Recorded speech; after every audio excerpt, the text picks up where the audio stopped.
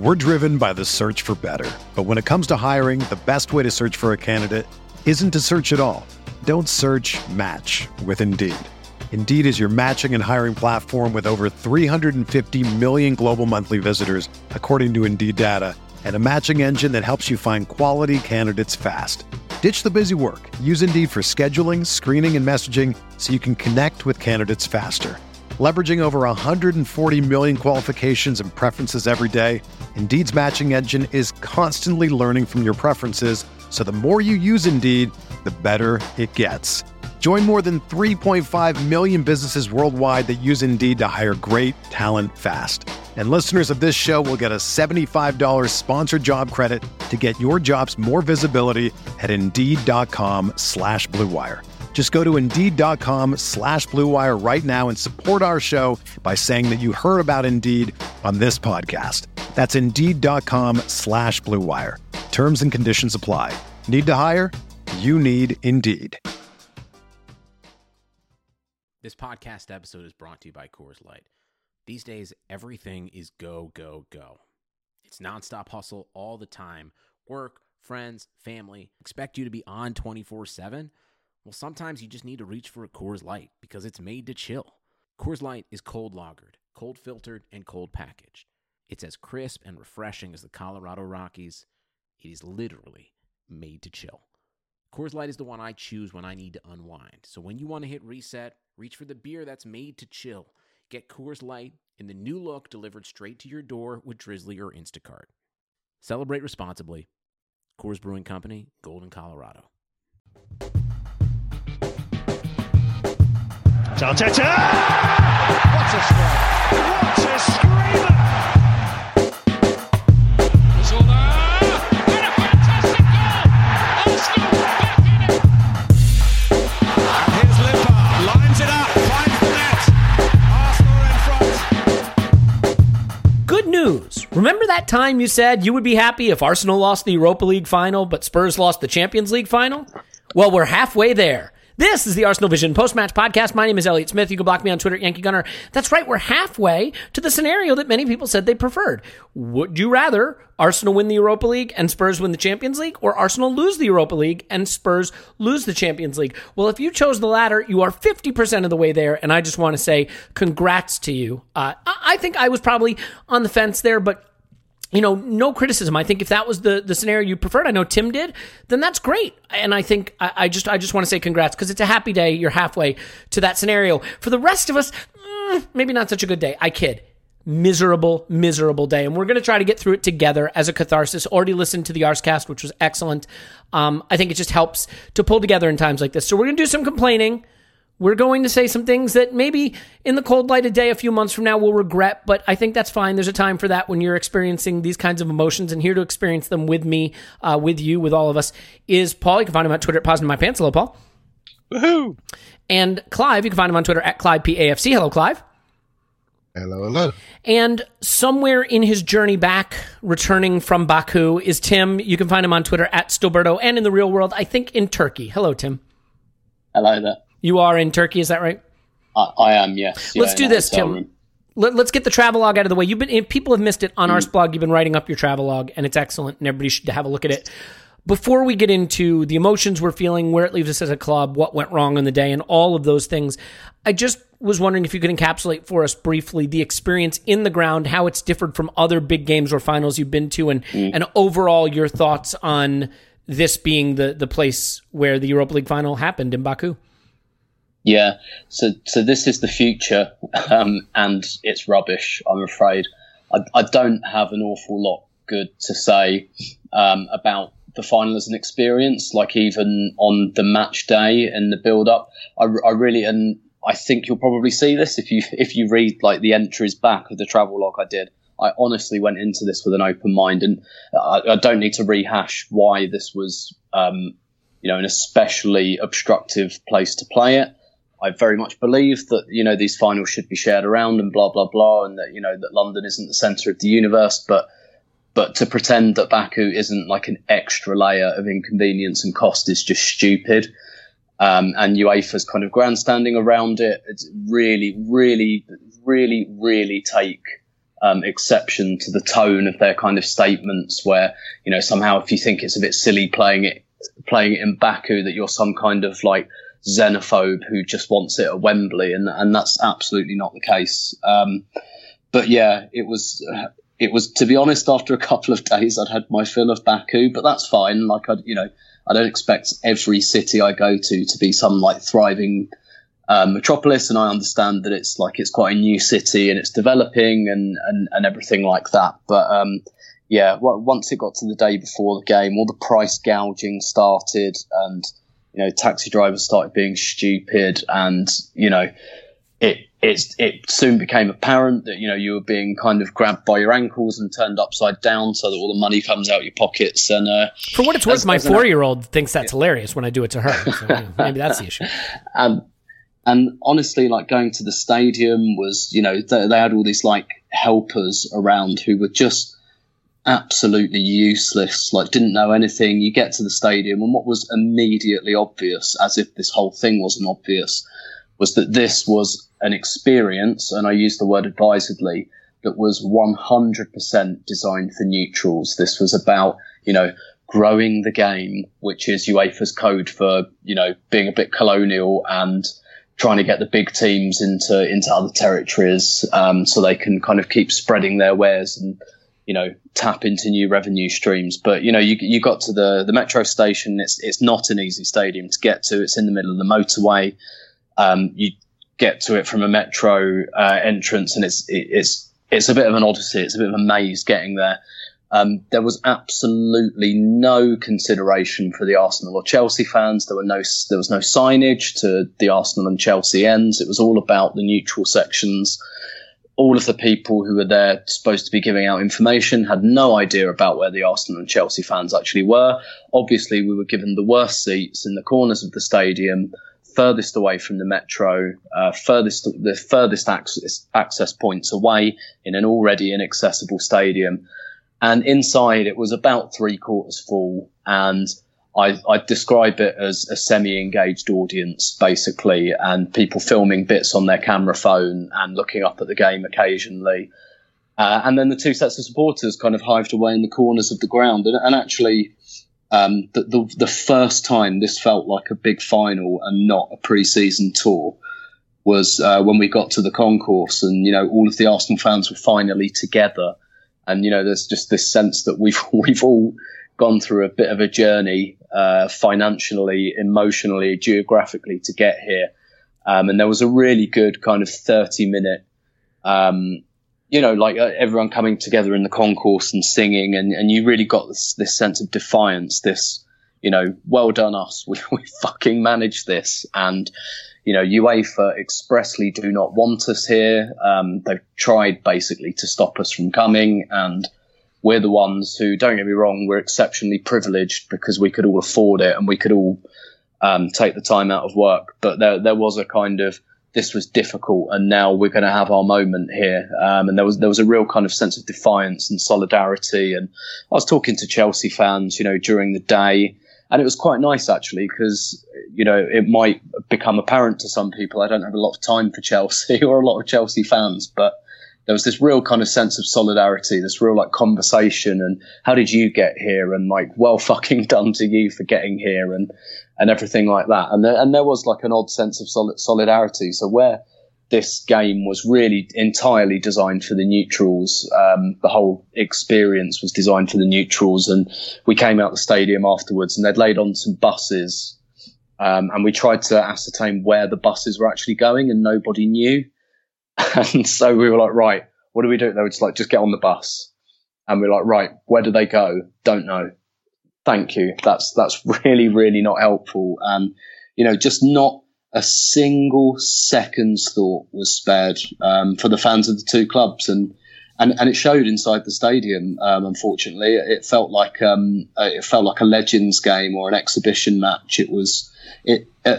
Other than that kind of 30 minutes in the concourse when we were all showering each other with beer and having a bit of a sing-song, it never at any point felt like a final. There wasn't that kind of, you know, congregation in city centres and stuff like that. It was fairly isolating. experience. And unfortunately, this is just a glimpse into the future, and it's not a future I'm really interested in. To be honest, it was disengaging, disenfranchising, and deliberately, I think, designed to isolate the more partisan elements of the support.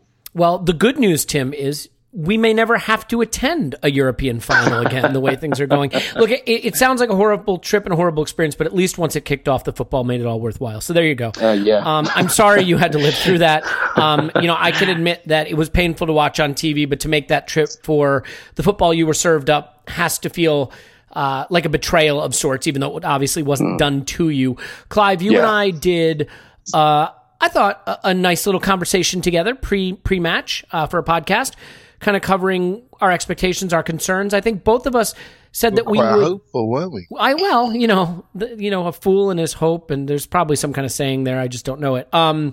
It's the hope that kills. That's the one that we know, and proved true again. But one of the things we did is we broke down, I think, the tactics / formation that we maybe like to see, and then the one that we expected to see. And we both really emphasized that a 4-diamond-2 like we used in the home game would be nice to see, but that we expected it probably would be the back three just as it was. I don't think there were any surprises with the lineup. But one of the concerns that we addressed on the last podcast, very specifically and clearly, was that the departments get disconnected, that the Xhaka Torreira midfield doesn't connect up to the forwards enough, that Ozil is either dropping too deep to collect or is too distanced from the midfielders, and as a result, we have trouble building back to front and sustaining possession in our attacks, that everything would have to flow out to those wide players. I thought that really played out. Now, I've seen people describe our first half as largely good. I thought the first half was mostly turgid, period. I thought both teams struggled to wake up and that Chelsea finished the half more dominantly.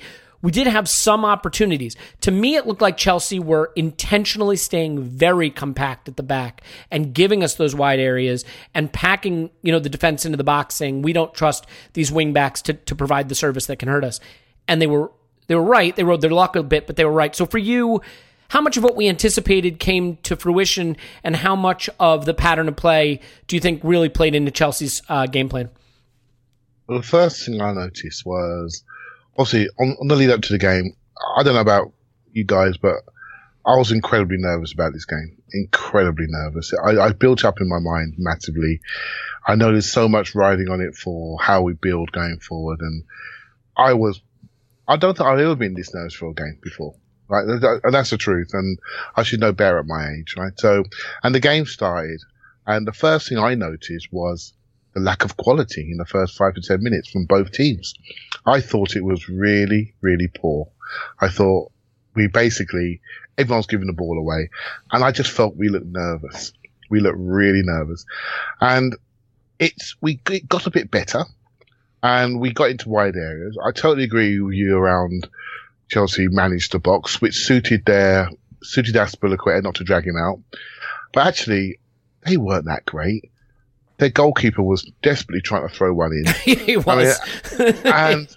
And they were just getting away with it. So I don't want anyone to sit there and think, oh my God, it was a tactical masterclass by them, because I don't think it was. But what they did do is they showed something. They showed they watched the semi-final games against Valencia. They showed that, because they absolutely disconnected us from our front two, and they made it really something that they made the rest of the team beat them.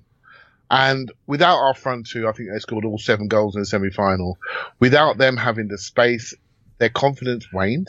I felt their ability to impact waned. And then you're now saying to the rest of the team, you have to beat us. So then we start to look around. So we look around at Kolasinac. You're not going to beat us, because you don't know what you're doing when you get to the box. You don't know where to go first times, second time, you don't know where to shoot. So we're not sure we can get from you. I'll tell you what we always get from you. We get a little hand wave to say sorry. That's what you've been doing for the last 2 months. Saying sorry when you woof on into the seats, right? So that's him done. Maitland-Niles, he's had some bright moments. He did quite well in the first half, but if we're relying on him, that's a problem. Then we have our 2 centre midfielders who have a specific job to control a bigger space than they normally want to, because our third midfielder is a complete enigma. And what they really said was to Mesut Ozil, we want you to beat us. Let's see what you can do. Well, you don't shoot. You don't pass dangerously anymore.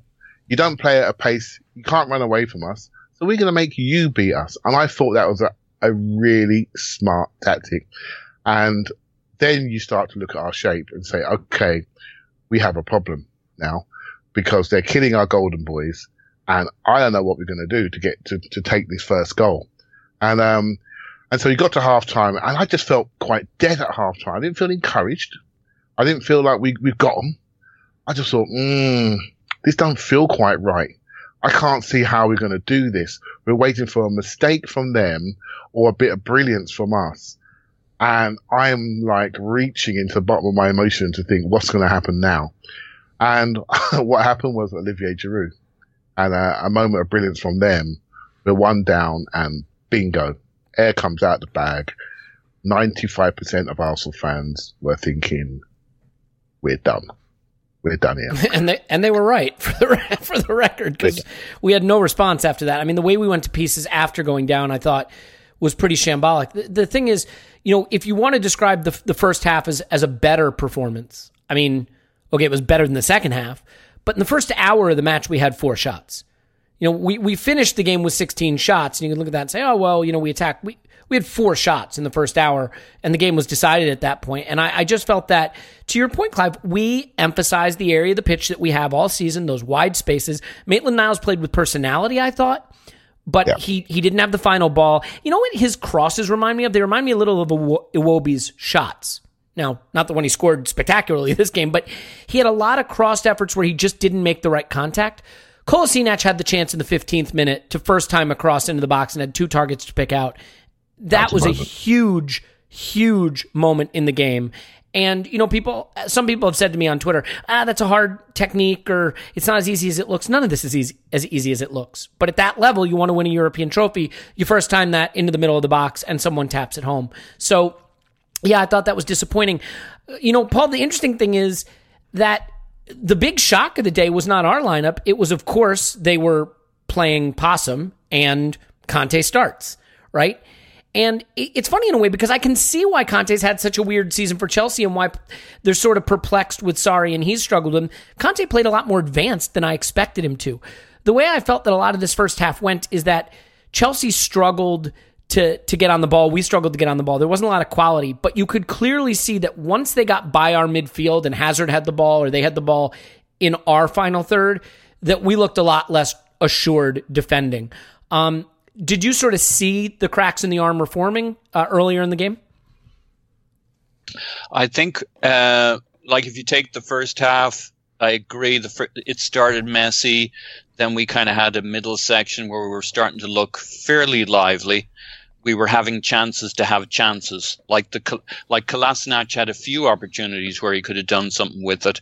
And so you were kind of feeling middle in that, pretty decent in that middle 15 minutes. And then as the half wound down, the tension levels began to rise. And I think there was a collective sigh when halftime came. And then they came out after halftime and they went up a level from where they'd ended. So there were a couple of notches above us by the time they got going in the second half in terms of their performance. In terms of the lineup, I think the other, you wouldn't say surprise, but major choice for them was going with Giroud, which drastically impacted how they changed and was a big determinant of the overall game, his relationship with Hazard and the combinations they played. And Pedro as well, who can look bang average during the season, but not when we play them, apparently. I do wonder if part of the issue with the first half on both sides was that there was this funky atmosphere in the stadium. I mean, we've done well in big matches. This was a big match, but it had a weird kind of atmosphere to it. And I think one of the things we could have really done with, and this team could have really done with, to get beyond the fragility and its own question marks about its abilities at the upper levels of the game, was a big atmosphere to infect our attitude, which we never got. You should be able to generate that yourselves, but more of a Wembley or a Derby attitude would have really kind of, I think, helped us be much more competitive in the game. Yeah. When the going got tough, and you should be able to generate that yourself. They came out at the start of the second half, they took it up another level, and they were already beginning to create a gap, and we were slow to adapt. But I really think this was a game of big moments by big players, and Pedro, Giroud, and Hazard. Certainly Giroud and Hazard can be regarded as big players. Hazard was brilliant. I mean, if you want to look for a ray of sunlight in all this, Hazard is hopefully off to Real Madrid. Oh, I think it's pretty clear from his comments after the match that he's gone. Yeah, and they get the money from that, but that's a big hole. Well, they have to a fill. transfer ban too, so who knows if they can even use the money. Yeah, so that's kind of interesting. Beyond that, I mean, I know there's a lot of questioning of our players, and Tim made a great point about the physicality of our team, and I think that's right. We don't have that athleticism that you need at this upper level, and yet when you go around most of these players on the field, you can pick two or three. You could maybe look at Monreal, Fading Koscielny, and Ozil, but everybody else is a pretty significant athlete on that pitch. And yet I think the overall point is right. We haven't been this tough team, this mentally tough team, and this physically athletic team for some time. And it's just part of the overall enigma. We kind of fell away in a key phase of the game, but we had chances. Our big chances to have chances, and they didn't do that much with them. And that covers Lacazette, Aubameyang, and my heart bleeds for us and for Ozil at what it's come to, because he certainly, to my eye, was putting in a shift and doing everything he could think of, and yet when you compare him to Hazard, as the big price tag players who were there to make a difference, I mean, you want to cry for us and to some degree for him. Well, look, I mean, I think Ozil put in a 5 out of 10 performance, and I don't think he's alone in that. I think the focus on him is exactly what you're saying, Paul, which is that Ozil is being compared to Hazard on the other side. The two sort of playmaking, attacking players who are supposed to be the fuel, the starter fluid, so to speak, for the attack, and the performance Hazard put in, which totally changed the game and won it for Chelsea, and the one that Ozil put in that was fairly anonymous. Paul, before I move on to Tim, just one quick question, and it's super, super quick. For you, is that a penalty on Lacazette? No, but it tells me how games can change. I mean, I think their penalty probably was, but it's in terms of the overall game, it's kind of unlucky. It's an inexperienced player being a bit clumsy. If you pick the right angle on that one, you might have serious doubts. And I think the same's true, but the other side of it with Lacazette, I don't think it was a penalty. But, the goalkeeper wasn't under control, so anything could have happened and gone our way. So big moments in big games and big performances from big players. And this, when we didn't get either. Yeah. We didn't get either. And when you think when we beat them in the FA Cup final, we're like, well, why didn't we do that?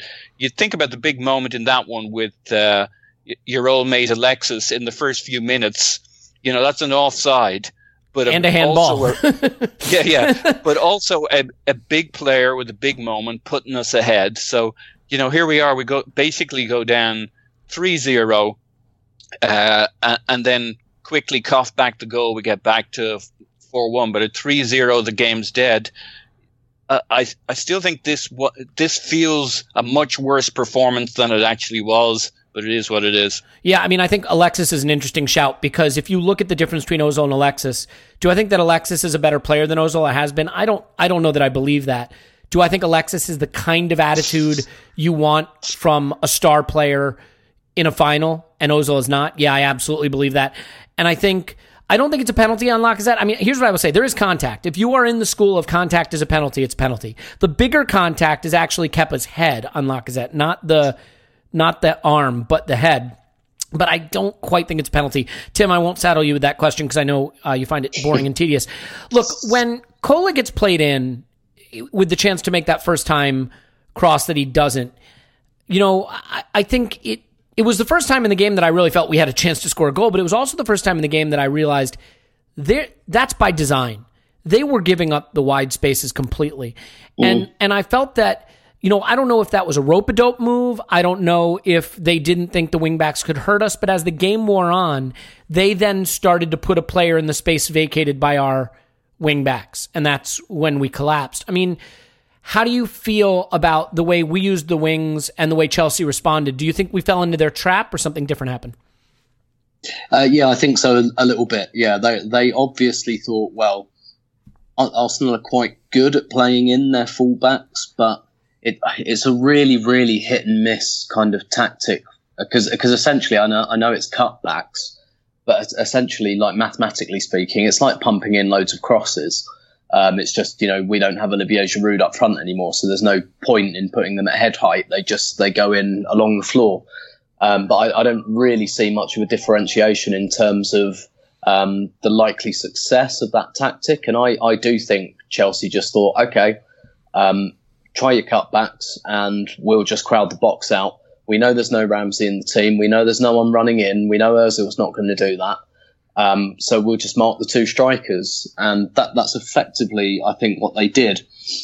And I think Chelsea, it seems to me they really watched well. I think Clive's right, what we did in the semi-final. When you look at like Maitland-Niles kind of coming out, pulling an assist out, and getting those goals in the kind of half spaces and wide areas, and that they just didn't really allow us to do that. They just they defended the width of the 18-yard area, and they just kind of said, look, we don't mind that much if you play Kolasinac and Maitland-Niles in, because then they've got to find someone, and we're going to make that.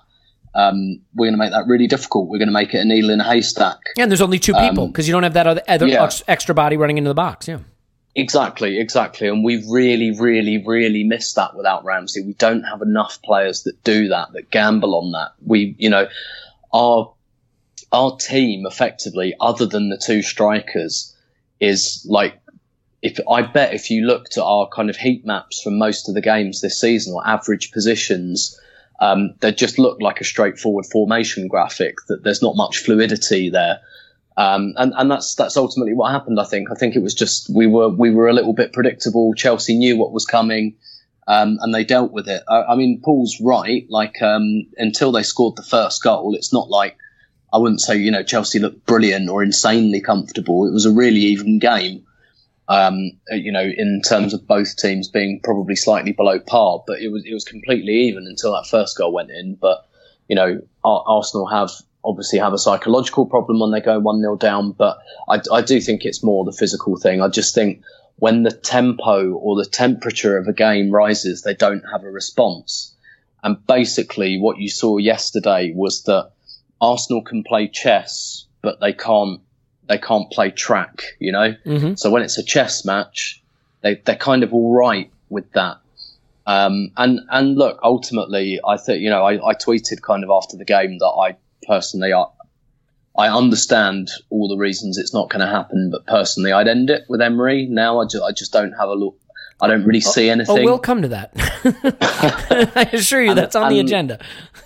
And, so basically a team shows you what they actually believe in adversity. They show you who they are in those moments. And for me, basically, when Arsenal go 1-0 down, they don't there just doesn't seem to be. But I get that, Emery wants us to be like the chameleon team and all of that. But unfortunately, that's not built on anything. It's like there isn't a platform. It's just tweaks. That's all it is. And what you need, I think, is a platform, and then you tweak on top of that. But actually, all we seem to have is tweaking, and it's all a little bit built on sand. And so I don't think it was necessarily an absolute tactical masterclass from Chelsea. I think we could have just as easily gone 1-0 up from a bit of a hit and hope cross or cutback that went in a bit like they did, and the game probably would have been very different. But I just think effectively we're quite predictable, and particularly with some of the players we were missing, namely Aaron Ramsey. It just makes us too easy to defend against. I can't think of, and Clive, maybe you can, I can't think of a back three performance against any Premier League team I'm going to say this season, but I'll probably forget one. I can't think of a back three performance where we looked good going forward and we looked really threatening and cohesive at any point against any Premier League team this season that didn't include Aaron Ramsey in the team. There may be one. But for me, this formation relies on the verticality he delivers because Xhaka sits, Ramsey goes, Ozil's in front, and now you have that vertical line and you have layers to your attack. And then as the ball gets into the final third, Ramsey can run beyond, and there's 3 in the box. Chelsea made it so it was always 4-on-2 in their box, and they handled it very comfortably. And some of that is Ozil's issue too because he doesn't really want to get in there, and he wasn't getting in there. But like, when you have Torreira and Xhaka, and look at their heat map, to Tim's point, look at the touch map, the average position map. They are on plane, horizontal, just at the halfway line. That's where they spend their time. And then there isn't that extra verticality, that connection between the two. So for you, without Ramsey, do you see performances that lead you to believe, and again, I'm talking about in the Premier League, because we're facing a Premier League team here. I know what we did in the Europa League, and a lot of that was just on the absolute brilliance of our strikers, but can this formation work when you have those two central midfielders that want to stay on plane with each other? I mean, have you seen anything to indicate that this was going to be more effective? You can tweak it. You can have Xhaka. You can create a triangle there with Xhaka at the base of that triangle, and rather than players or as a one behind two, you just have two ahead of one, and you create a bit more depth in there. I think it's something that we do as Arsenal fans. I mean, I was thinking, crikey, I wouldn't mind Mustafi on this pitch. We tend to look at players when they're not there, and then we think about their best moments. I think Aaron Ramsey had some great moments against Chelsea, but he had one in high up, he had one in a deeper position when Xhaka was behind and everything else was in front. And we pressed up higher from a midfield position and we blocked the midfield that way. High risk. Back three was a bit younger and fresher. I think Tim's point about platform is the key point. Our platform is not there. It's not a managerial issue. It's a player issue. Our best defender suddenly looks like he's done in Koscielny. He just looks aged. Monreal, classic Arsenal. Monreal in the semi-final home game last year. He was creaking at the end of last season. Cost us a semi-final against Griezmann. 1 year later, he's still here in the final, completely dead. His contract runs out in 2 minutes. Another player he was awful on Pedro's goal. Yeah, he just couldn't track him. Another player we're going to walk out on a free transfer. Real Sociedad wanted him. We could have got rid of him and replaced him with a younger version and upgraded our team that way. But what do? We hold on. We hold on to our friends until our friends let us down in the key moments. So we have no platform. We have no basis. That's why our centre midfielders stay at home, because when they look behind them, they don't see security. They see stress, right? So that's why they stay at home. So we become disconnected. So we're looking at connectors, and Aaron Ramsey is a great connector, but I'm not sure he could connect his team on this night. I honestly don't. And sometimes when we did play that cup final back three, and if we're not going to press, by having two behind the one, you do create an arrival situation. You do say to their defenders, we're going to put one man there to fix all of you, but we're going to arrive into space. But sometimes by having two against the back four, they took away our best two players, and we couldn't support them with the right level of quality. I think it's very difficult. I think the team is in an emotional state where they lack confidence, in particularly away from home. I think it's been a consistent issue for many years. Let's be honest, and how we react to going one down. If we don't react with structurally, our structure breaks down, and suddenly on the screen I was looking at, all I could see was grass and no players in it. Suddenly we become individuals. We move away from the structure because the desperation of trying to reach the target overtakes our structure within the team. It overtakes it. When we're ahead, we hold on to our structure a lot more. It was all about the first goal. And I think as a coach, you sometimes have to work out the emotional state of your team.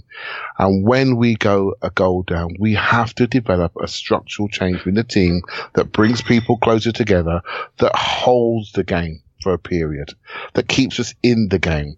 We don't suddenly chase the game and shoot after the ball and spread the game. Because what you do, when you have possession, you make the pitch big, right? You start to split, but we have to be more controlled. We have to bring the distances together so we can stop momentum. We can stop people. We can counter foul people when they're trying to break against us, but we have to be more competitive that way. So that's a coaching issue, in my opinion, about what we do when we go one down, but also what we do when we go one down. We open the game up, and then that opens up our weakness, which is our recovery speed in the center of the pitch and our back line and our ability to track people who run laterally across the pitch. We're not very good. We're not very good. We are not robust. We are not dominant. We are not built that way. We are a club that's been built for many, many years about what we do on the football. And we have to decide, okay, what do we do now? How do we build a platform? Emotionally, this team is weak. I have to move to a structure which keeps people connected, closer together, and we become a contiguous unit that moves around the pitch, much more competitive, much more physical, to make sure that we can get the most on this group. And I think it's just the next phase for this team. A lot of it, this isn't a criticism of the players at the back line, but if we can have a centre-back pairing that can cope with two fullbacks in the back four, it opens up so many tactical options. But we haven't got that at the moment. We just haven't. And we just need to address the situation. So we can build a platform. We can start to see a base state that you're looking for earlier, a base state of play. We can't, because every tweak we make is to cover weakness. And it's not the way you grow a club or grow a team or grow a strategy. Every tweak we make, we do it ourselves on the podcast. Let's play him because he can't do this, he can't do that. We play a back three because we can't trust him. So we have to drop off, make the pitch big. It just looked too big. And they were sharper and they grew sharper. We're bringing on Willock, they're bringing on Willian. It's a different ball game. It's a different ball game, and it really is. And it's just something we have to accept and develop into the next season. I don't disagree with any of that, and yet I think Emery choked. I think he completely choked. And I would say it this way. Did you predict this lineup absolutely spot on, Clive? Well, most people predicted the lineup. You did. Yeah, most people predicted the lineup. I did. Yeah. I guarantee you Tim and Paul did. I don't think there was the 1 hour uproar before the game. So here's my point. Here's my point.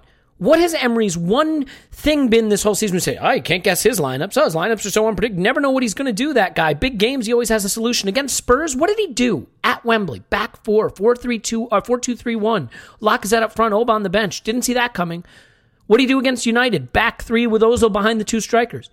What did he do against Chelsea in the home game? 4-2-2. Didn't see that coming. He had strategies for each game. What did he do here? He just went with what's worked in the Europa League. I've been getting it. I think he panicked. I think he choked. Instead of trusting that's not panicking. No. That's developing continuity. That's not panicking. All right, I'll pull Paul into this debate. Well, let me say this. I think he had a strategy that worked really well in the home game against Chelsea, and I think that there were a lot of clear advantages against this Chelsea team, especially when Conte started, which we didn't think would happen, to playing a 3 or 4 man midfield, the diamond or the fourth. Well, you'd have to bench a striker. That's a big call. But if you go with a 4-3-3, but I think the point is that this is a coach who throughout the season showed a willingness to have a specific plan for these big games that he could roll out to really neutralize what these good teams do well. And in this game, he went with just what got him there in the Europa League. And we said on the podcast, Clive, we both worried about this.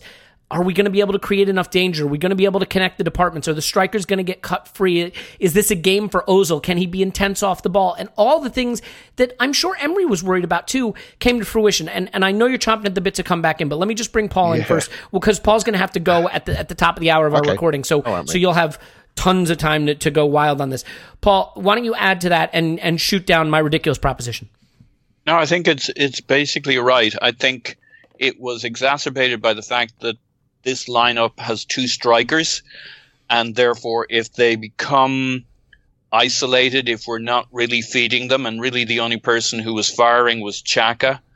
I thought he actually, for the most part, had a good game with the ball at his feet. He didn't have a good game in the post-match press conference. We'll come to that. Yeah. But anyway, with 2 strikers who are who were going to be looking to push forward and looking to be supplied for the most part, we became even more predictable than if we'd had a different formation that they become comfortable with. So by the end of the first half, you could kind of almost rule out the first three players. Ozil, Aubameyang, and Lacazette weren't really troubling Chelsea, and that put an undue strain on the rest of the team. And if you look at the goals and how they came, we became overstretched, especially as the game went on, with Maitland-Niles pushing forward, and that just opened up the game for Hazard to make us look foolish. But I think the other side of the coin is, I don't know, it feels a bit like the Crystal Palace game, where I don't think the manager had a huge amount of options, and so you can say that in his favor. But the job of the manager is to find the tweaks, to find the setup that gives him options from the available players. But not having Mkhitaryan was a huge issue in this game. Yeah, that's fair. Anybody who thought about it would have thought, hang on, he's basically two ways of going. I mean, we started to look better going forward when we threw on all the attacking players, or all the attacking. Well, the minute Iwobi or Willock came on, you saw what we missed in Ozil, right? I mean, you need that guy who can carry the ball past that suspect Chelsea midfield, and we didn't have it. You do, and that's exactly right. But it was a non-formation. It wasn't like a formation. He just threw more players on, which is not a fix. You can't start the game by doing that. You understand why he kept Ozil around for a while. You know, this was the time of the game. You're looking to unlock their defense, but I don't think he had a lot of formation options, a lot of obvious ones. He needed to come up with a rabbit out of the hat. I understand why he started with what he started with, but once that looked like they knew how to neutralize it, he needed a rabbit out of the hat. And I'm sure he looked at the bench and thought, Jesus, Mkhitaryan, Ramsey, where are you now? Yeah, I don't disagree with that, Paul. I mean, let me just ask you one more question, because I know we are going to have to say goodbye to you. I mean, I think it is harsh on Maitland-Niles, who I thought showed great personality, and there were moments in the game where he was brilliant. Had one fantastic stand-up tackle against Hazard in the box. He tried to drive forward. I thought his first touch was really loose. That's an area that he's going to have to really focus on. And his crossing wasn't great, and Kolasinac the same. Just for him, I thought it was a 3 out of 10 performance. I mean, what do you make of the fact that we have a system that emphasizes needing big performances from two positions that are being filled by, you know, a sort of 5 out of 10 player on one side and a young kid learning his role on the other? Because I thought the wing backs killed us. I mean, I really do. And that's harsh on Iwobi. On Maitland-Niles. But he was culpable in some way or another for 3 of the goals they scored. And again, I'm admitting it's harsh on him and that he had a personality-infused performance to some level. But this game and this setup and this style emphasizes wingbacks, and we don't have 2 world-class wingbacks to emphasize. Well, it was always the thing that was likely to snap, which was if they neutralized Kolasinac, you know, where else were we going to hurt them? We couldn't hurt them with Ozil, Laka, and Auba. So it was like, well, let's get a little bit more aggressive with Ainsley, Maitland-Niles, and Hazard's rubbing his hands there. And that's where, especially after the first goal, but even the first goal came from that side. I'm not saying it was Maitland-Niles' fault, but, you know, I think it was Emerson put in the ball to Giroud for the bullet header. But you could see we were quite narrow at that point. You could see where the trouble was going to come from as we stretched the play more. I mean, the second goal, I think, is Maitland-Niles pushing up through the middle to try and he's playing out of the middle. He's trying to start a counter. Yep. Mm-hmm. Yeah, it makes him maybe a youthful mistake, but we've seen other people do that, and that hole is where they hit us from for the second goal. And yeah, I think that's right. I think, you know, what I hope to see next year is that we actually double down on playing those younger players, rather than Emery tries to tighten things, shore things up and be even more conservative as he was in the run-in. But when you look at this, you see why a manager gets nervous playing the younger players. I thought overall there was a lot to be positive about with Maitland-Niles, but obviously defensive, he's a more attacking-minded guy, and given a little license to push forward, created contributed to the gaps that Hazard was finding over on that side. So unfortunate for the guy, though. Yeah. And again, I want to be clear. All the respect in the world for the job he's done down the stretch this season and the work he's put in to learn that position. I just think, unfortunately, in a final, you're going to be remembered by your mistakes. And he had a couple that hurt us. Paul, we got to say goodbye to you. Is that correct? Yep. All right. Well, we're sorry to lose you, but thanks. Paul's on Twitter, Positive My Pants. We will talk to you soon, I'm sure. Yeah, you'll have to go Emery out. The three of you without me, I'm afraid. I think it'll probably I've got other places to be. Just be me and Tim swords out dueling with Clive, but that's fine. Talk to you in a bit. All right, Cheers. bye. So Tim, I think we should get on to the Ozil topic just real quick before we move on to some of the more overarching issues. Obviously, a fine contrast can be drawn between the way Lucas Torreira came sprinting off the pitch crying and the way Mesut Ozil came off the pitch, basically, I mean, if he had gotten on all fours and crawled, he might have gotten there faster. Let me ask you, first of all, for all the problems I have with Ozil, I thought he had a 5 out of 10 night on a night when a lot of players did. And I'm starting to wonder if he had sprinted off the pitch when the board went up, would the conversation surrounding him after the final have been different? But the way he went off and the money he's making and the performance he put in and the fact that it was Willock for Ozil and a very pointed switch, what do you make of just sort of the whole situation around that substitution, his performance, and the conversation around him that's ensued since then?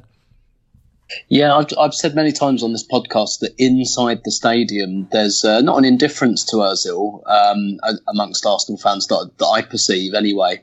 But like it's very much like an online thing, like when Ozil doesn't play away from home, which is most away games now. Like, there's never any... Like, I remember what it used to be like when someone like Bergkamp or Henry missed a game. It's like, oh, no, we haven't got Henry. This is bad. Like, no, nobody really cares when Ozil's not playing, from what I can gather. It doesn't really seem to create any conversation. What I'll say from the point of view of in the stadiums, when he was substituted, that is, like, the most emphatic booing I've ever heard. And I've not, things haven't really, that felt quite sudden to me because, like I said, there's almost like, particularly with the travelling fans, I think almost like an apathy towards Ozil. I don't pick up that people hate him either per se, but it was really, really savage. It was really savage. And obviously it's like a high emotional moment of the game. Like, we've just gone 4-1 down and everyone's like really cranky and pissed off. And then he starts doing what he always does, which is kind of walk off at a snail's pace. And so there's a lot of frustration building there. But this really wasn't just like a quick like expression of frustration. This felt like something had really built up and that people are just a bit fed up.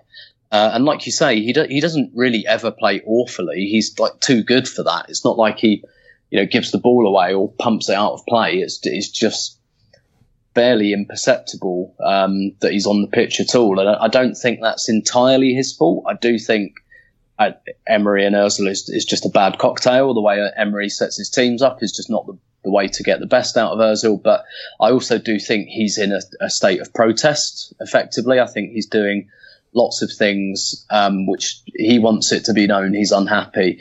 Did you hear that story about when he didn't play at Burnley and like it came up online that he was playing Fortnite, during the game, and that felt a little bit pointed to me, and it just feels like he's playing up a little bit, basically. But and look, we've said many times you can't discuss his performance without the context of the salary, and I think that's maybe why patience snapped, because people, see him as a blocker to this team and this club going. They're not seeing enough of the good stuff from him, and they understand that his contract is a blocker for us, and actually that's not really his fault. That's the club's fault. The club gave him the contract, and he's they didn't have to, and he doesn't have to surrender it just because we say so. It would be nice if he did a little bit more and he was a little bit more engaged, because I even think an Ozil in a team that that isn't really built to get the best out of him should be doing better than this. And I think you're right. I think the fact it was Willock was really pointed.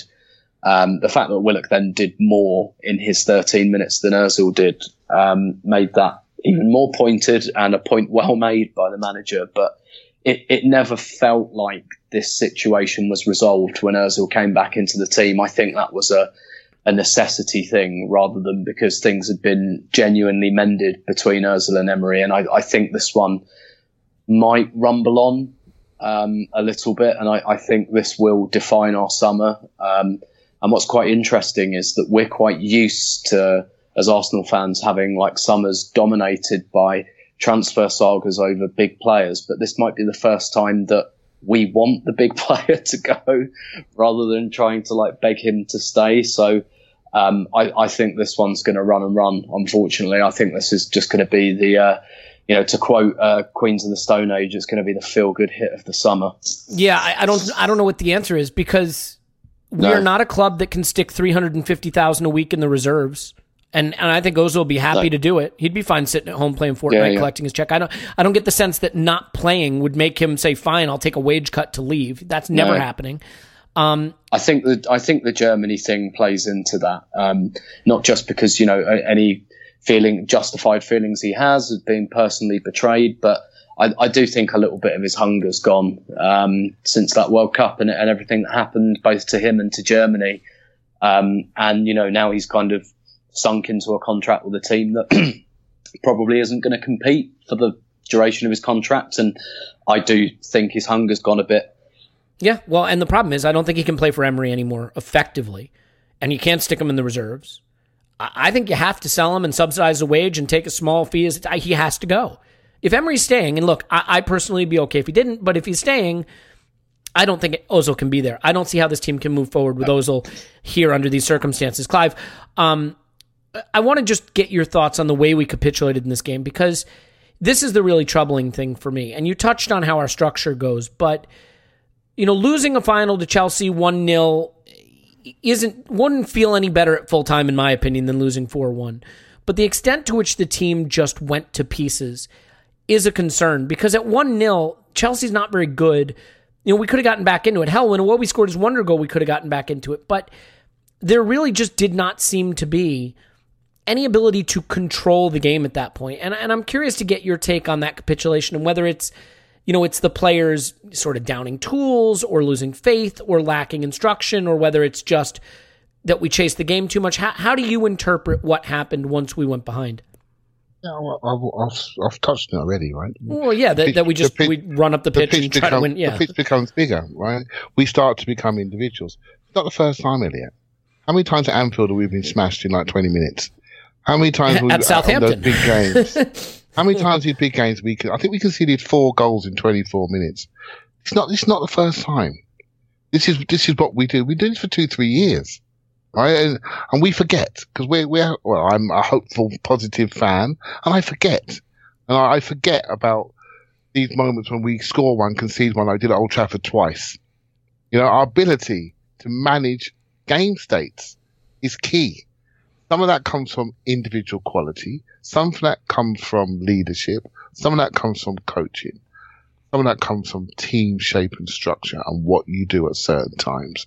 Some of that comes from athleticism and physicality to compete in duels, knowing when to compete, knowing when to impose yourself, knowing when to step away and sit into a block. It's all about reactions to different things that happen in a game. Right? And we are rubbish at that. And we have been for a long time, because we have a culture of playing, a playerish culture. We play, we flow, and nobody epitomizes that more than Ozil. But the problem is, the player that I used to call the oil in our engine was dispossessed more than anybody else in this game. And if that player is dispossessed more than anybody else in your game, your team is disconnected. So you can't build momentum, you can't build pressure, you can't make other teams do things they don't want to do. And so we then become susceptible to what they want to do to us. And the moment the game was broken open, we then lose confidence, because we're now relying on, I can't even think, I don't know how, I just can't think how many times away from home recently, I just can't even think of a game where we've come from 1 or 2 goals from behind and got something out of the game. I mean, Valencia, but that's a different kind of situation, obviously. Yeah, but okay. Because it's a second leg, and we were leading. We were still ahead. We were still ahead. I'm only saying it because I'm sure other people will think of it, but I agree with you that doesn't count. Yeah, I just can't think. And I go to a few home games a year, about 10 games. So I've been in the stadiums. I just can't think. When we're away, what actually happens?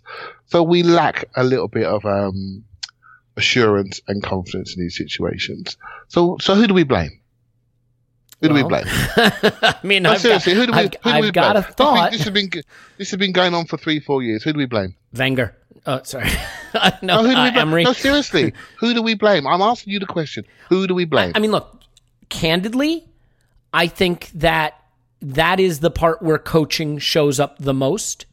That's me. I'm not saying it's right. I think coaching shows up in scenarios, that you can be coached to manage scenarios, and that reacting to scenarios is how you prepare. It comes down more to how you prepare players, because if they are left to their own devices to try to solve those problems, one of the problems with Arsene Wenger, I fully believe, is against weaker teams where we could just go out and out talent them. That was where he thrived. But against teams where the players really needed a plan and didn't have one, we saw what happened. They panicked. It didn't work.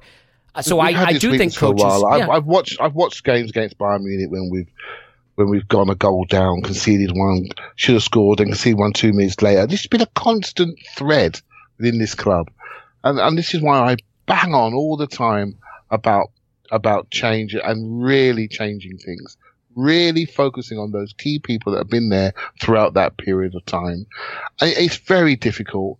It's not an easy thing to fix, but you really have to go for it. And if I've got a criticism of Emery, I felt he was going for it and he stepped back from the brink because results dropped away and he wanted to achieve his targets.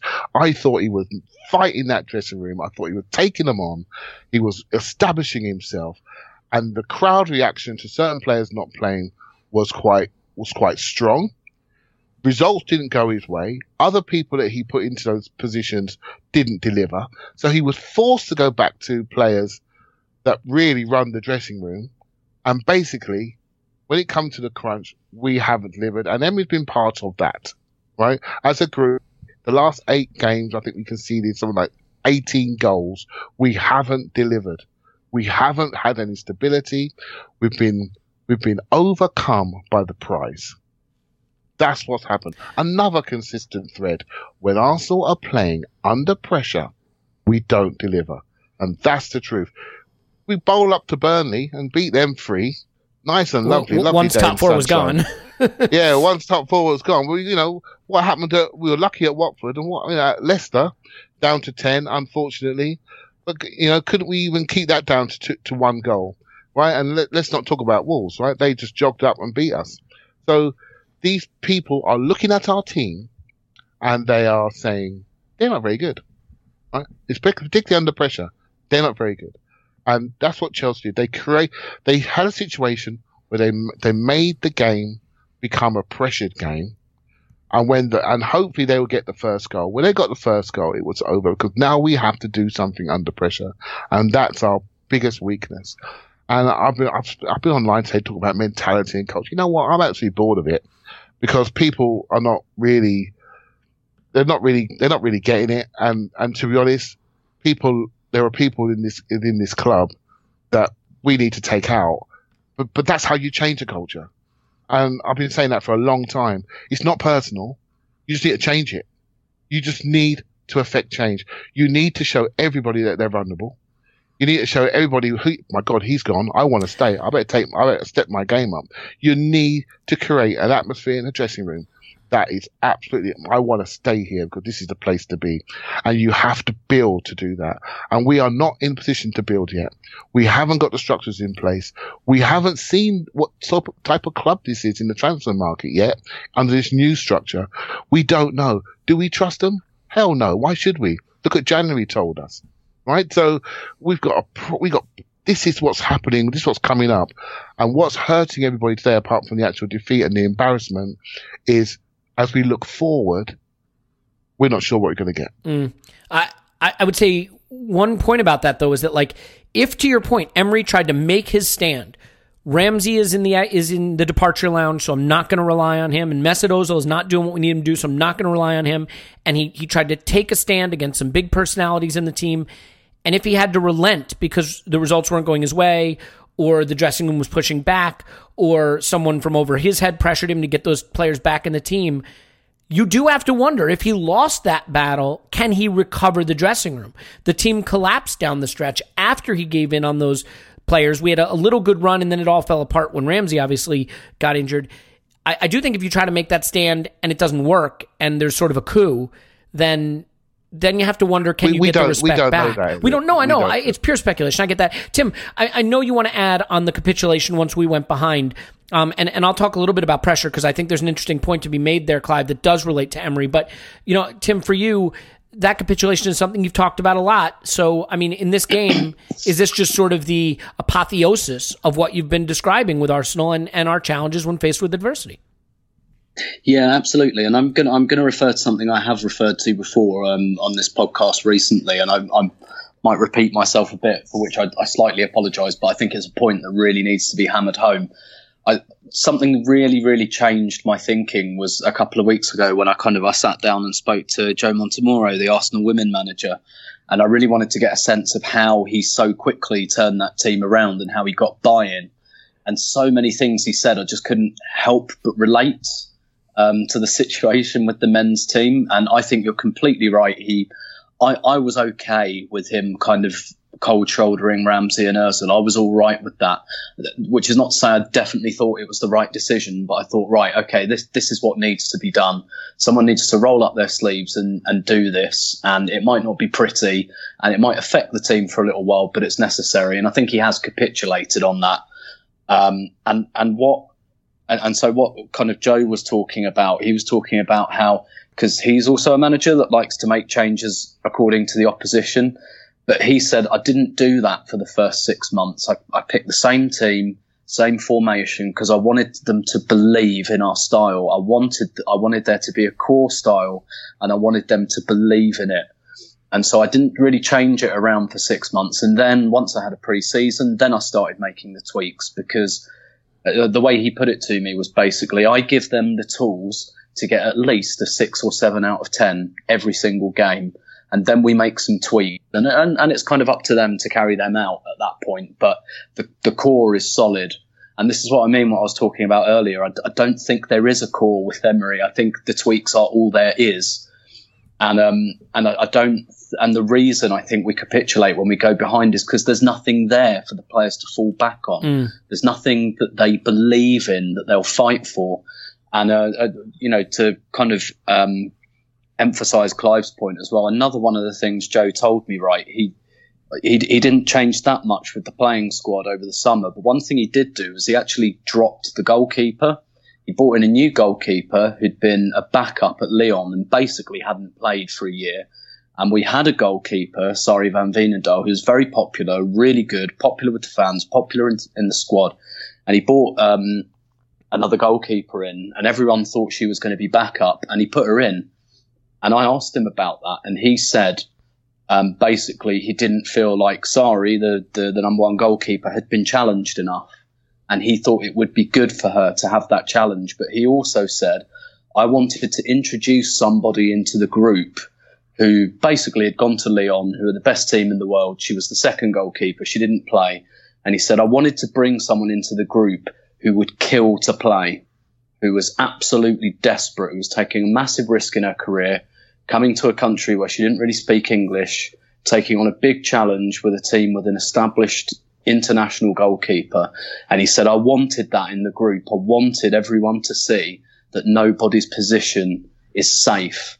And it's one of the few decisions of his I questioned with the women last season. But when he explained it, I thought that actually that's really insightful. This is more than this was about more than just picking another goalkeeper. This was about how that decision affects the group.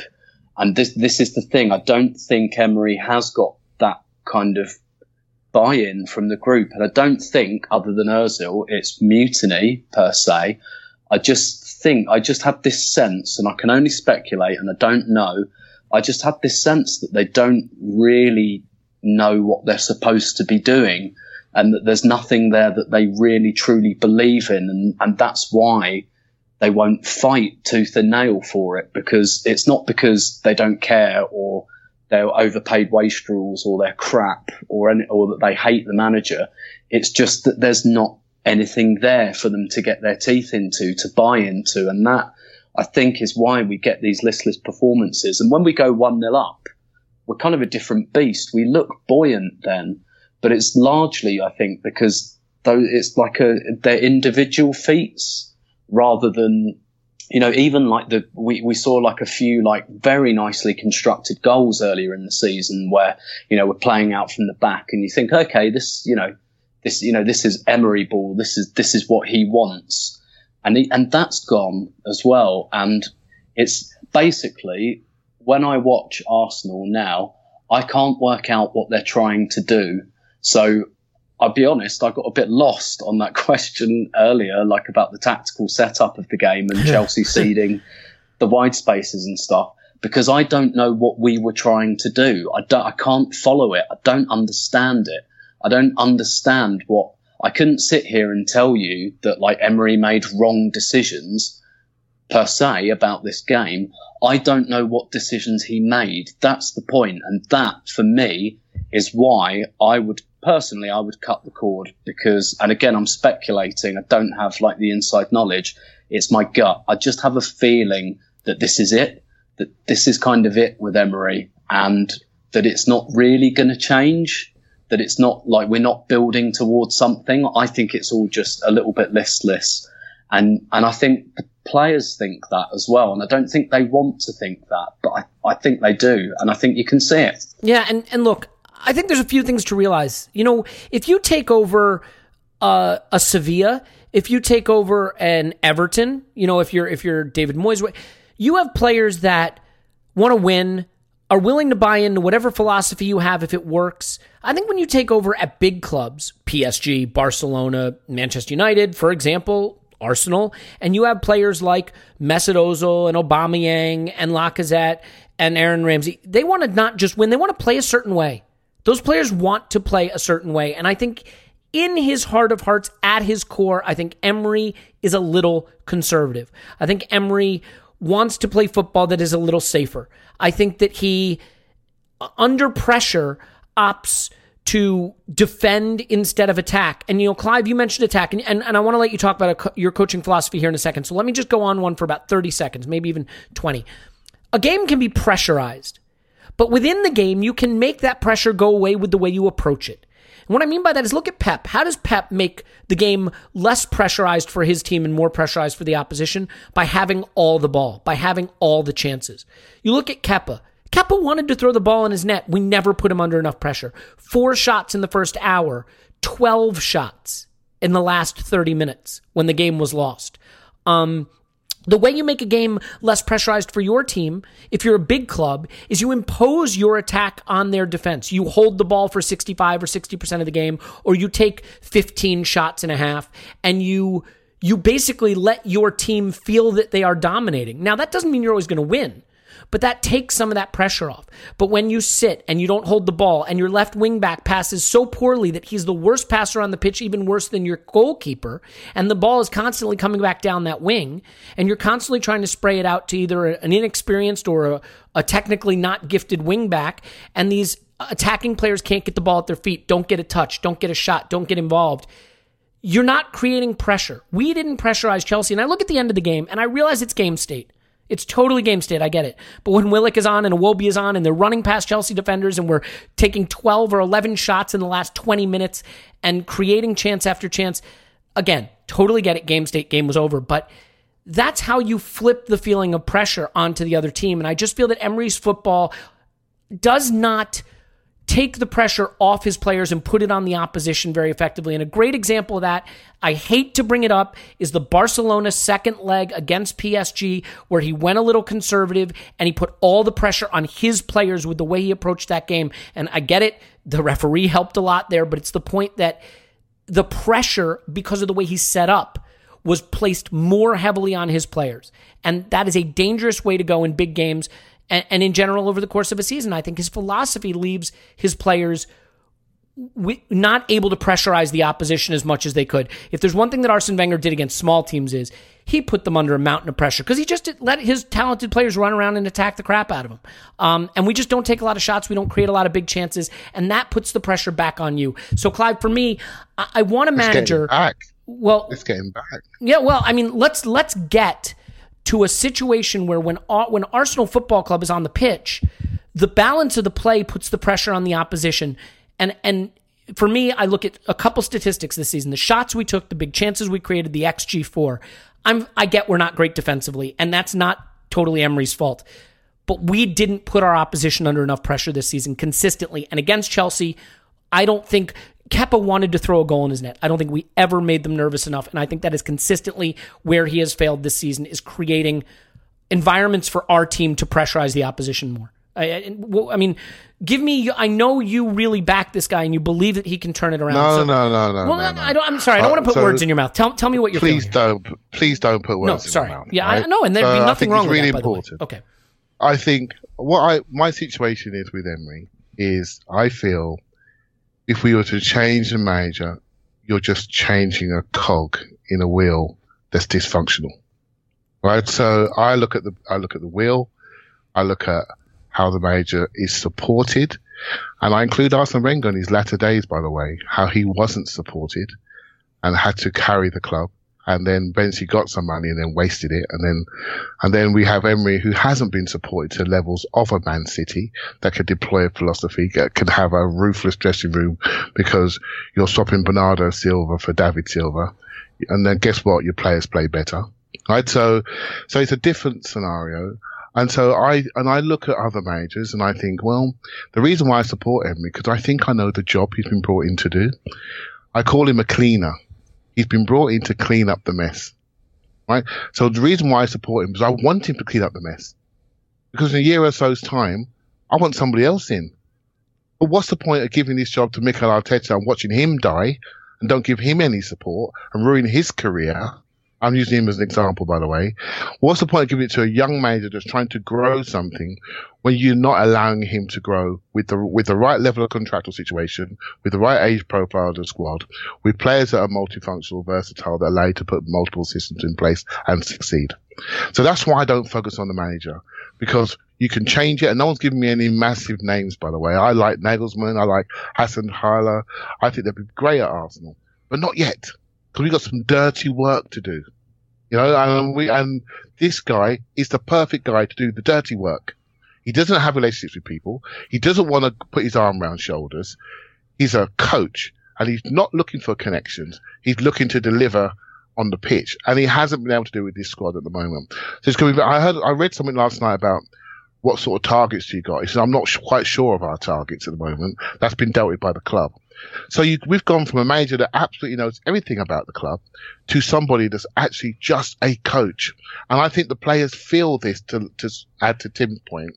I think they've had somebody that's been in their top pockets all the time and is emotionally connected to them, to somebody that they can't connect to. They don't love. I spoke about that before, about we don't love this guy. He's just doing a job for us. He's doing a functional job. He's a functional coach. And that's it. And I likened him to Rafa Benitez, although he has had love in the past. But you know what I meant by that, in style, right? Mm-hmm. He's that type of professional coach. So I just think he's a cleaner. And so let's allow him to clean, because there's work to do. Now, if you want to bring somebody else in, I'd be quite interested to know if we do that. I think we have to change. I think we have to change how we support managers significantly. So I wouldn't be against that. If we did bring in a more lovable coach per se, a hipster coach, I'd be okay with that. But let's support him. Let's not just bring him in and do what we've done to Emery in the latter years or periods of Wenger's reign. Let's support him properly. And, we're in a situation where from the top down this club, we're not set up correct. There is no sort of common goal, common presence. We all know that our owner was not at this game. He was not there, right? And so there is nothing. There's just nothing that we believe in from the top down. So why should the players believe in it? Why shouldn't they look after their pockets? Why shouldn't they look after their families? If we're stupid enough to give them that money, why shouldn't they? Why shouldn't Carl Jenkinson stay here for 8 years on 40 grand a week? Why shouldn't he? Because we're stupid enough. We're stupid enough to do it. So we can change the manager. Of course we can. But why not? We've been asking for manager change for the last 5 years or so. Let's change another one. But the fundamental issues are far greater than that, in my opinion. And that's why I don't leap to that conclusion immediately. And if you want to talk about chance creation, and we talk about the style in the football, well, the style in the football's great when we win, and when we lose, it's crap. And by the way, let's look at our creative midfielders. What the fuck are they doing? Well, we don't have You it. see what I mean? We don't have any. Well, exactly. What are they doing? No, seriously, what are they doing? You know, so we could easily lose 3 of them this year of the 4 that we would all spring to mind, and we saw maybe a 5th one last night who's 19. But we haven't got the resources to call on in the right state of their careers. So that's why I don't focus on the manager immediately, because I just think he's a tool towards change, and that's it. He's a cleaner, and he's cleaning up house. So within that context, I support him. Right? I don't think he's the dream person, but I support him within the context by which we hired him, and that was in a 2-year process to get us back into the Champions League. Yeah, right? Simple now we as have that. to do it. and I thought we could have done it in 1, and we all did, and that's where disappointment comes in. Right? So, and now I'm thinking, you know what? And I'm less confident if we can do it next year, because the landscape of football is changing around us. It's getting worse. It's getting worse for us. It's getting worse. I agree and with that. we are not reacting. We sat here when Chelsea arrived. We sat there and smiled and said, oh, we're Arsenal. They won't do anything. Since Abramovich has come, they've won 5 premierships. They've won 5 FA Cups. They've won Champions League. They've won 3 League Cups. And they won 2 Europa Leagues. Yes, they got £1.5 billion worth of investment into their club over that period. But they have now developed a culture where winning is all that matters. And it's been backed up by the owner. What are we trying to do? So I bring back to Tim's point, which I think Tim made a great point in there about what we are trying to do. For the first time when we played that game last night, it was position versus possession. Positionally, we covered the pitch in our shape. We all know our shape. They were trying to get possession to control the ball. And I looked at it and I thought, you know what? We're just trying to go wide and cross it. What are we trying to do here?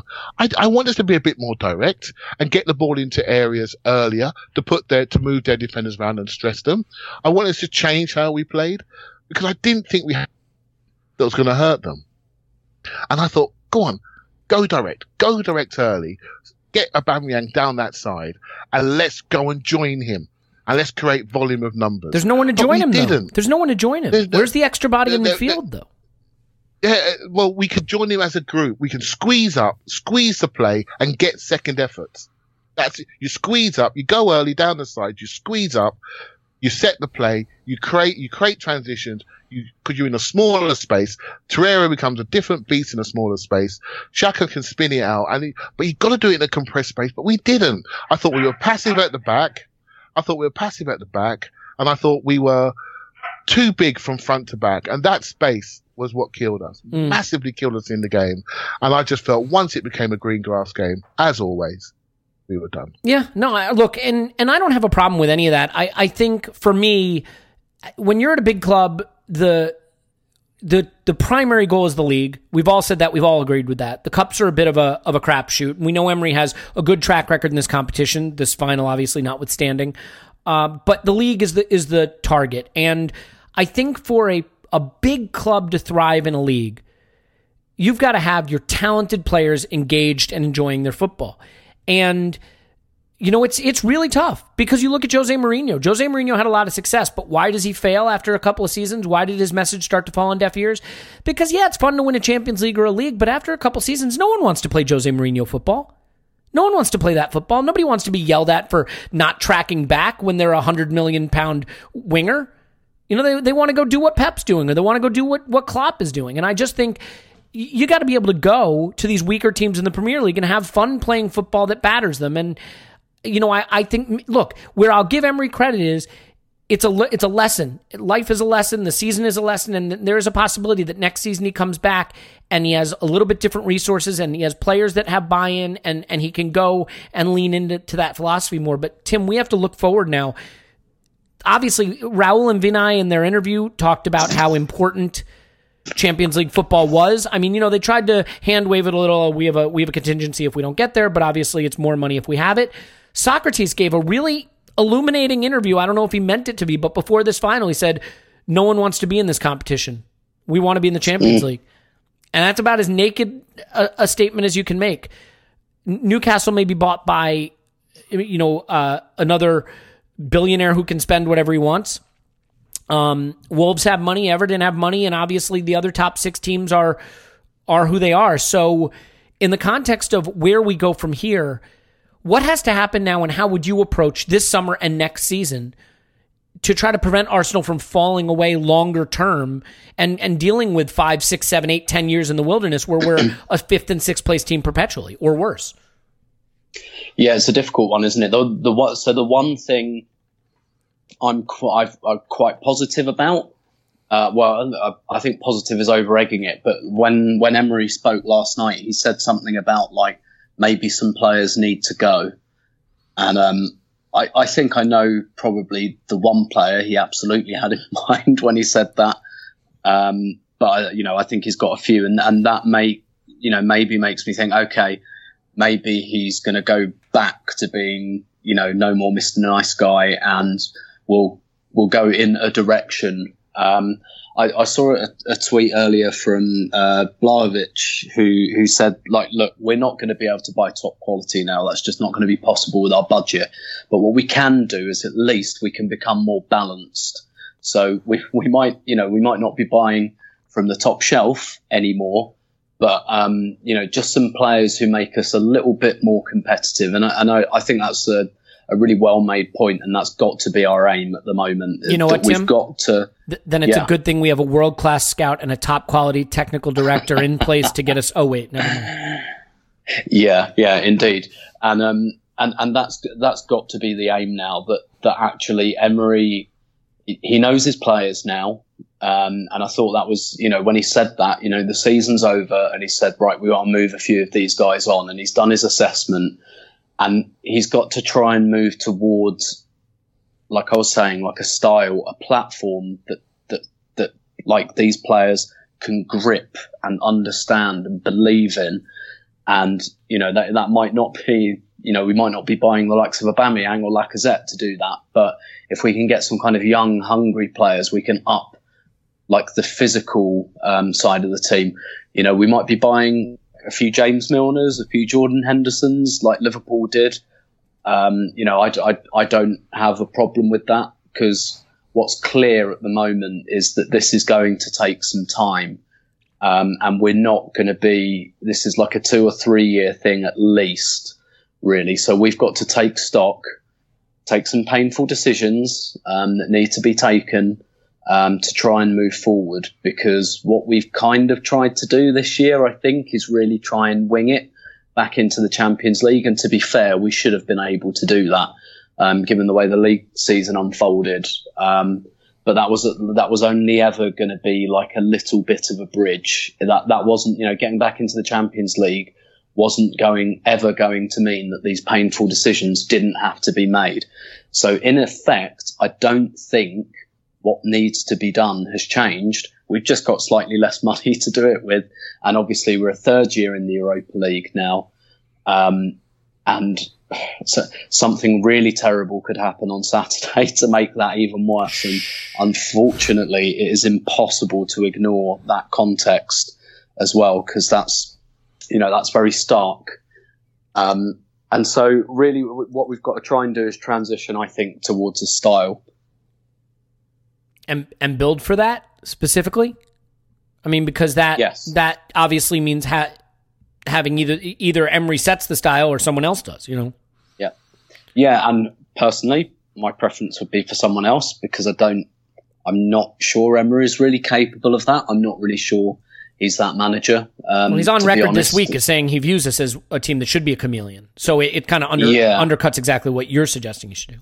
Exactly, yeah. Well, but I read Chameleon as somebody that can manage the gain states we talk about. Yeah, that's fine. By the way, Clive, if he means it that way, fine. There's always a little bit of inscrutability about his language, and that's not a criticism. I think he's done brilliantly. If you read the article, he follows it with gain state quotes. So I want a team that can press, I want a team that can have the ball, I want a team that can hurry the opposition. He quotes game state scenarios after that quote. So I think he wants a team that can react. So this is what we're talking about. All right, let me get some specificity. The team's major weakness is a lack of reaction. Let me get some specificity from you, Clive, because I want to specifically dive into this then, because we have a task ahead of us next season that I think is a daunting one, in that we didn't get it done in top 4 this season with a big opportunity presenting itself, but a lot of things fell into place to give us that opportunity, namely the other teams chasing top 4 kind of collapsing in the same manner that we did, just not quite as badly as we did. Next season, I think we may have to take some medicine, and the medicine may be Project Youth. Next season may have to be about incorporating academy players, getting younger, renewing. Because I look at this like a plane that's getting more and more beat up. You know, when you have this plane, and it's not flying great, and you're like, slap a 30-year-old Mkhitaryan on it, and it gets back up in the air, and you're like, slap a 29-year-old Aubameyang on it, it gets back up in the air. But like, at some point, that plane is going to crash because Mkhitaryan, older. Aubameyang, older. Mustafi, well, not Mustafi, but Socrates, older. Koscielny, done. Nacho, done. All over the pitch, there are key players. Ramsey gone on a free. Players leaving on free. Players that don't have resale value. And so, for you always talk about blow it up. Is the best way to blow it up next season to say, you know what? Willock, you're going to get more games. ESR, you're going to get games if he's not going back on loan. Saka and Nelson and Bielik to some extent, and Chambers and Holding. I mean, do we have to use next season to try to build value in and experience for this young crop because we can't buy our way out of this problem anymore? Yeah, I think I'd like to see more of them. I think it's a default reaction to say throw the kids in. I would like to see more of them. I would like to see their pathways slightly opened. But when it comes down to it, we're trying to fix what we're trying to fix. We're trying to fix our ability to react under pressure. That's what we're trying to fix, in my opinion. And that's the overall mission statement. How can we react under pressure? How can we react to the game? And that needs a level of versatility on the playing style. That needs a different type of athlete on the pitch, in my opinion, that makes us more competitive and more threatening going the other way with a lot more devastation, right? And there needs to be a change in attitude. And I this is where I do have a worry. I do have a worry because although we have gone through a lot of change, we still got a bloated squad, and a lot of those players have been there a long time. We have to take out about 9 or 10 players. And that is very difficult to do in one window. It's almost impossible. So I'd like to see a speed up. I'd like to see a better version of Granit Xhaka there. But we're going to need him to carry us through this team. We're going to need that player to maybe manage some of the younger players while we try to transition. And so, specifically, I don't think the youngsters should be thrown in. I think they should be used more. I think they should get more minutes. I think there are cup competitions to use them. I think this is the time to develop them. But we do need some new centre-backs and full-backs. That's the key thing to create the platform from which we can put youngsters in. And that's the key. If your back door's creaky, no matter how good you are, if you're running backwards and your defenders are not stopping goals going in your net, you look a bad player. Maitland-Niles was a very promising first half. In the second half, catastrophe. It's difficult, even when, particularly when you're an Arsenal youngster. The moment you make a mistake, it's hard for you, and we make it hard for you. So my view is no.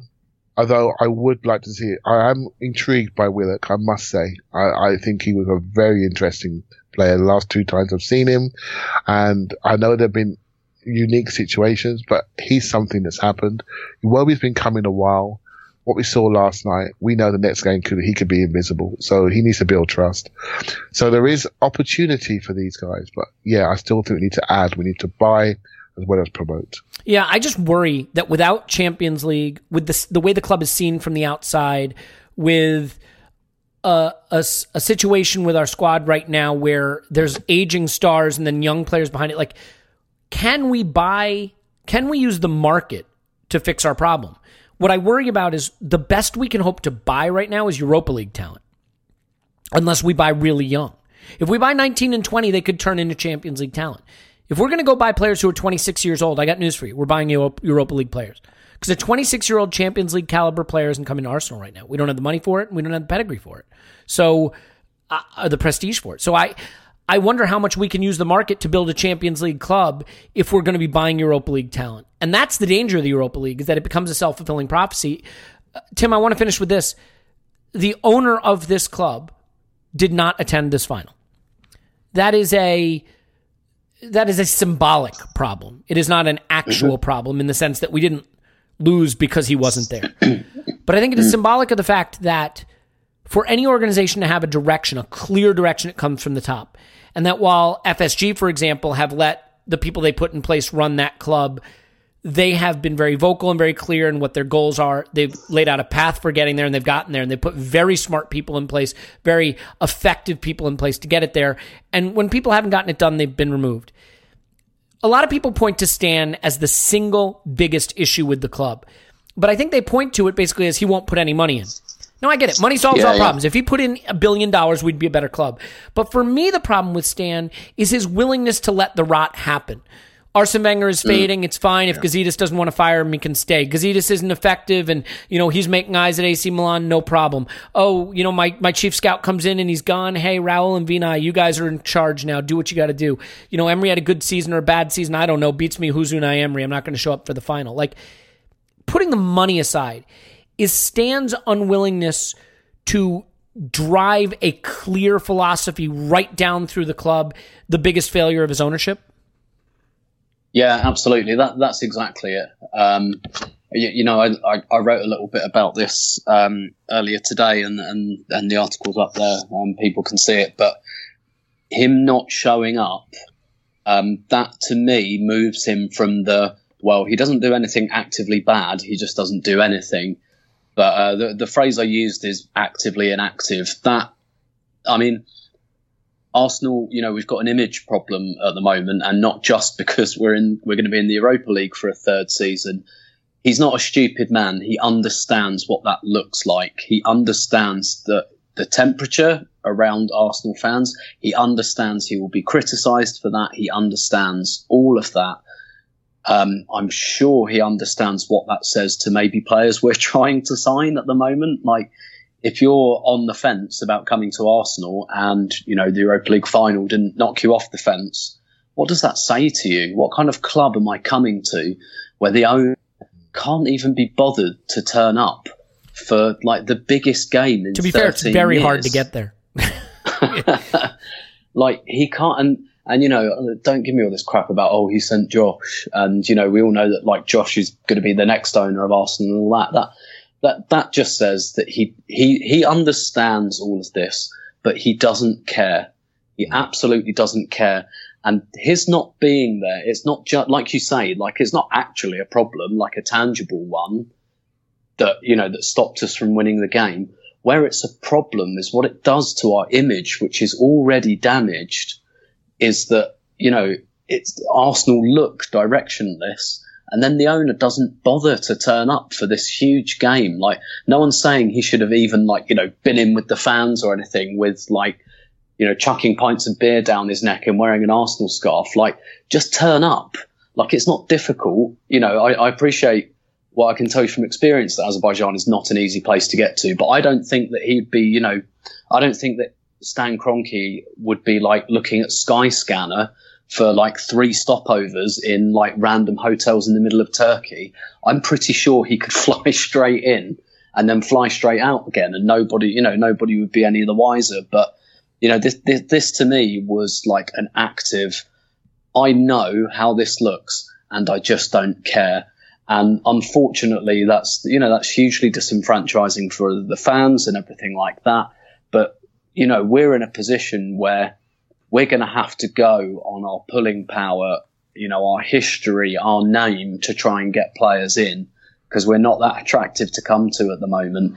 And if you're a prospective player and you've got like Arsenal in play and you've got a couple of other clubs interested, I mean, and then you see that and you think, why am I going to come here? Because what it does is it takes away optimism. It takes away the faith that anyone could have that this club is going to try to do something to turn this situation around, that they don't find it acceptable. It says that the owner doesn't care, finds it completely acceptable where we are and is perfectly happy with it.